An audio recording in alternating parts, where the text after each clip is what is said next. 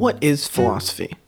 I mean, it seems like a simple question, but to tell you that philosophy is the study of the fundamental nature of knowledge, reality, and existence, especially when considered as an academic discipline, doesn't really help you in answering the question. When you ask what is philosophy, a bigger question of what do you do with it, what's its purpose, how has it impacted history, probably comes to your mind, which doesn't really get answered by this definition. Or when people say, what is a philosopher? Oh well, they're a lover of wisdom. Well, that doesn't really help you. So today in Philosophy, Past, Present, and Future, I'm going to try to explain what philosophy is and how it's changed over the years.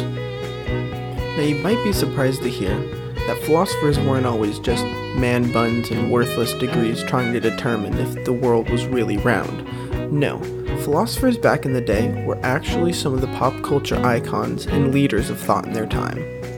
That is, they were the Jennifer Anistons and Justin Biebers of the time, where people really cared what they had to say and looked up to them for an example of how society should be run. Leaders, political or otherwise, would often be required to know a level of philosophy to even be considered in the public eye as worthy of a certain position. So where did we go wrong? At what point were philosophers no longer the inspiration for society, but rather a fringe of society trying to make a career out of a hobby? So where did all the philosophers go? I mean, where's the Plato of today? Did one day everyone just decide philosophy is a waste of time?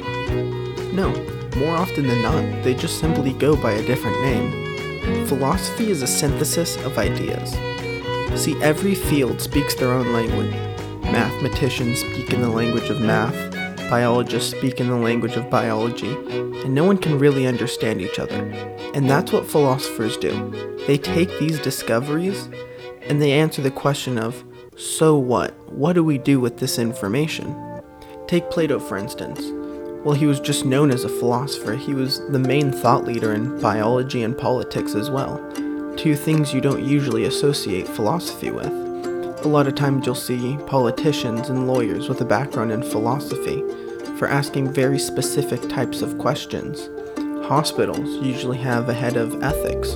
All of these things revolve around philosophy, but no one calls them philosophers.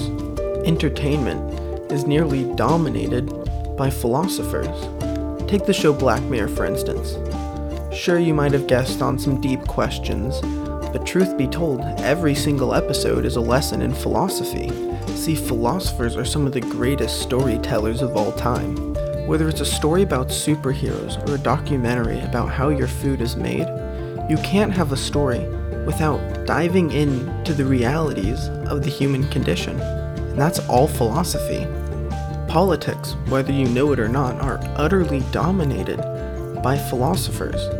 Because whether you'd like to admit it or not, every single policy that's ever made or thought about or discussed is based on a personal philosophy and how that individual views society and people as a whole.